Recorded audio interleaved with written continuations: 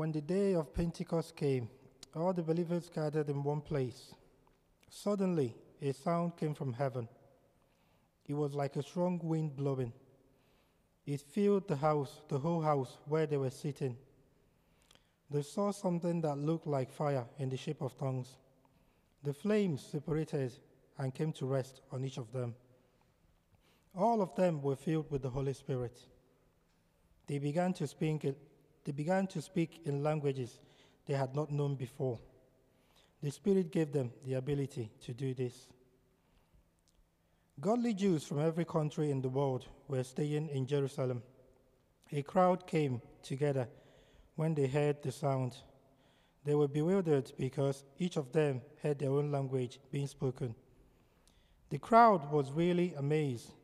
They asked, "Aren't all these people who are speaking Galileans? Then why do we each hear them speaking in our own native language?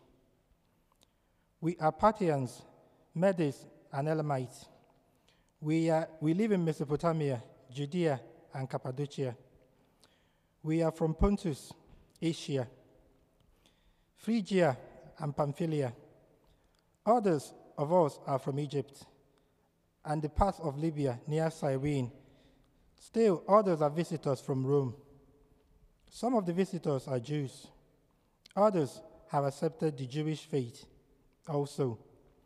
Cretans and Arabs are here.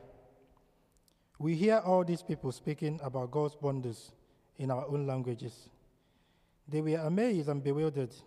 They asked one another, "What does this mean?" But some people in the crowds made fun of the believers. They have had too much wine, they said. This is the word of the Lord. Thank you very much, Augustine. It is the one reading in the year nobody wants to get, isn't it? With all the names of those countries, but you absolutely nailed it. So well done to you. Let's just pray for a moment, and then we'll reflect a little bit more on these words. Lord, just as those who heard the disciples on that first Pentecost heard them speaking in their own native languages, we pray also that you would help us to understand you and your gospel in ways that make sense to us. And pray that you would give me the words that you want us to hear today. Amen. So the Holy Spirit, I hope you found the video somewhat helpful, even, just visually seeing this idea of something that is powerful, something that is real, but something that we can't quite grasp, like grasping the air or trying to catch our breath, something that's there and powerful and life-giving, but also really elusive. Another way I find is helpful to think about this is to think about what it says in the Creed. Now, we don't say the Creed very often in the 11 o'clock service, but we will do it from time to time because it's a really helpful summary of what we believe. But in the Creed, it says, I believe in the Father, the creator of heaven and earth, of things seen and unseen. It says, I believe in Jesus Christ, long paragraph about Jesus Christ, about everything, born of the Virgin Mary, suffered under Pontius Pilate. And then it gets to the end, it says, I believe in the Holy Spirit, the Lord, the giver of life. I believe in the Holy Spirit, the Lord, the giver of life, who proceeds from the Father and the Son, and who with the Father and Son is glorified.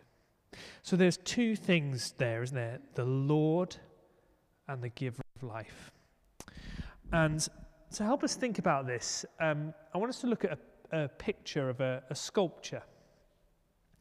Okay, so this sculpture is made by the artist Charlie Mackesy, who wrote the horse, the boy, the horse, the fox, and the mole. Do you know that story? It was made into a film or a TV thing over Christmas. But he's an artist, and he made this sculpture, and this sculpture is about the prodigal son. Okay, so you can see here the father receiving the prodigal son back into his arms. Can you see that? But the thing about this sculpture is, like with all good art, is it can mean more than one thing, and you can see more than one thing in it. And so some people have said, well, actually, we see this as not just an image of the parable of the prodigal son, but an image of the Trinity, an image of God and what God is like. So you see, you have God the Father embracing God the Son. Can you see that? God the Father embracing God the Son. And some people say it's almost like he receives God the Son after he's been taken down off the cross. You see what I mean? So God the Father embracing God the Son. And you say, well, hang on a minute, you've just said this represents God the Trinity. Well, where's the third person? Where's the Holy Spirit? Well, this is where I think, and this is why I think helps us to understand what it is the Holy Spirit is like and what the Holy Spirit does for us. You see, the third person, so to speak, in this is, can you see the love in this sculpture? Can you see the love on the Father's face? Can you see the abandon in which the Son slumps into his Father's arms? Can you see that? Can you see that sense of love? Can you see how it's drawing us into it? As you look at the sculpture, there's something pulling us in. It's just a load of metal, but it has an effect on us, doesn't it? It draws us towards it. So coming from this picture of love between the Father and the Son is something else. Something else is coming out from that, and it's pulling us into it. And actually, I find that if you look at it long enough, you start to imagine yourself in that embrace. You can start to feel the effect of the love of that Father on yourself. There's something coming out from this relationship of love which is drawing us back to us. Draw us into it. And that, I think, is an image of what the Holy Spirit is. The Holy Spirit proceeds from the Father and the Son. Something of their intense relationship of love doesn't stay contained within those two persons, Father and Son, but actually comes out from God and draws us towards them so that we become part of the embrace. We become part of that relationship of love. And the Holy Spirit that proceeds from the Father and the Son, the Creed says, is the giver of life. It is from that relationship of love between the Father and the Son that there was a will, a desire to create new things to love. And that is where creation comes from. It comes from God's desire to love more, and for other things, other people, other beings to share in the eternal love that the Father and the Son have. And so the Spirit comes from this relationship of love, creates the world, gives us life. That is why we are here. We were given that life by the Spirit, coming from the Father and the Son and the love they have for one another. But here's the thing, as we saw in the video, the life that we receive, we so easily turn away from when we turn to sin. The brokenness of the world, it comes in and it stifles and it chokes and it cuts off life beyond just our physical existence, our material life. It cuts off that sense that we might be drawn into this life forever. And so Jesus came and lived amongst us. He dealt with our sin. He came to fix what was broken so that we might have the access to this relationship once again. And the Spirit continues to give that life, continues to give that life, to draw each and every one of us towards God. I wonder, do we think about that? When we think about coming to God, do we think about it as though we're coming into the middle of a massive hug? Because I think that's what the Bible is telling us is going on. And so the Spirit came upon the disciples afresh on the day of Pentecost to be able to proclaim this message, to be able to share in the life of God here on earth in different ways, to do the things that Jesus showed us, to make a way for relationships to be mended, to see moments of healing, to see moments of transformation, to see new creation appearing here and now. Not fully, not today, not yet, but little tasters, first fruits, to a time when we will be resurrected and raised to live in this eternal relationship forever. The Holy Spirit is the way in which God draws us into himself, draws us into his life of love.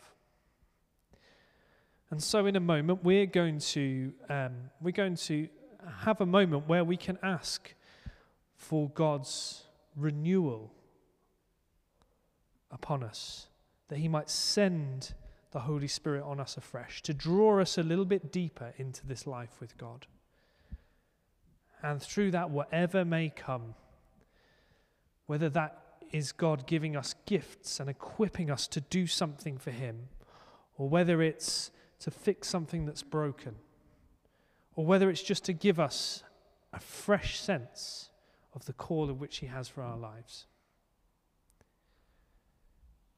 So let's just take a moment in quiet, and we're just going to allow the Holy Spirit the space to come and meet us this morning. And then in a moment, I'll invite you, if you want to come forward to the front here, where Anne and myself will be here, and we will pray for the Holy Spirit to fall afresh upon you. And we've also have some oil to anoint you, should you wish, as a sort of physical symbol of this anointing. The band will play a song through as we do this. You can stand and sing, sit and sing, pray by yourself, whatever it is. But I just encourage you to be open to that sense, that idea of something drawing you into this relationship with the Father and the Son. So let's just close our eyes for the moment. And you might even want to just open your hands out, just in this sort of receiving posture.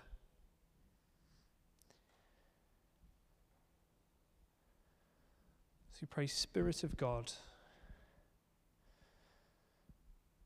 would you come amongst us? Would you come amongst us again and give us a fresh portion of your presence?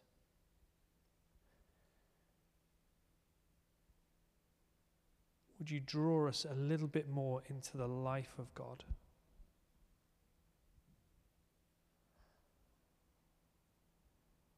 Would you give to us the gifts that you want to give us to do your work here on earth? Would you bring a bit more of the new creation to come to bear in our lives and in our community?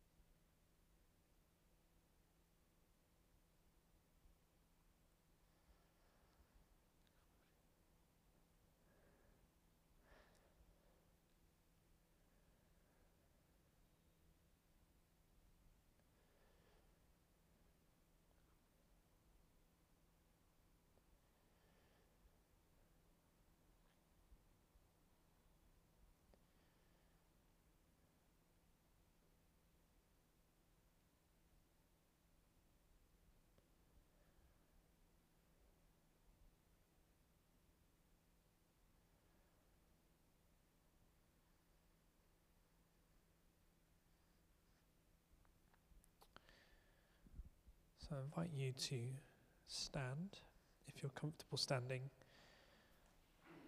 And we're going to sing a song.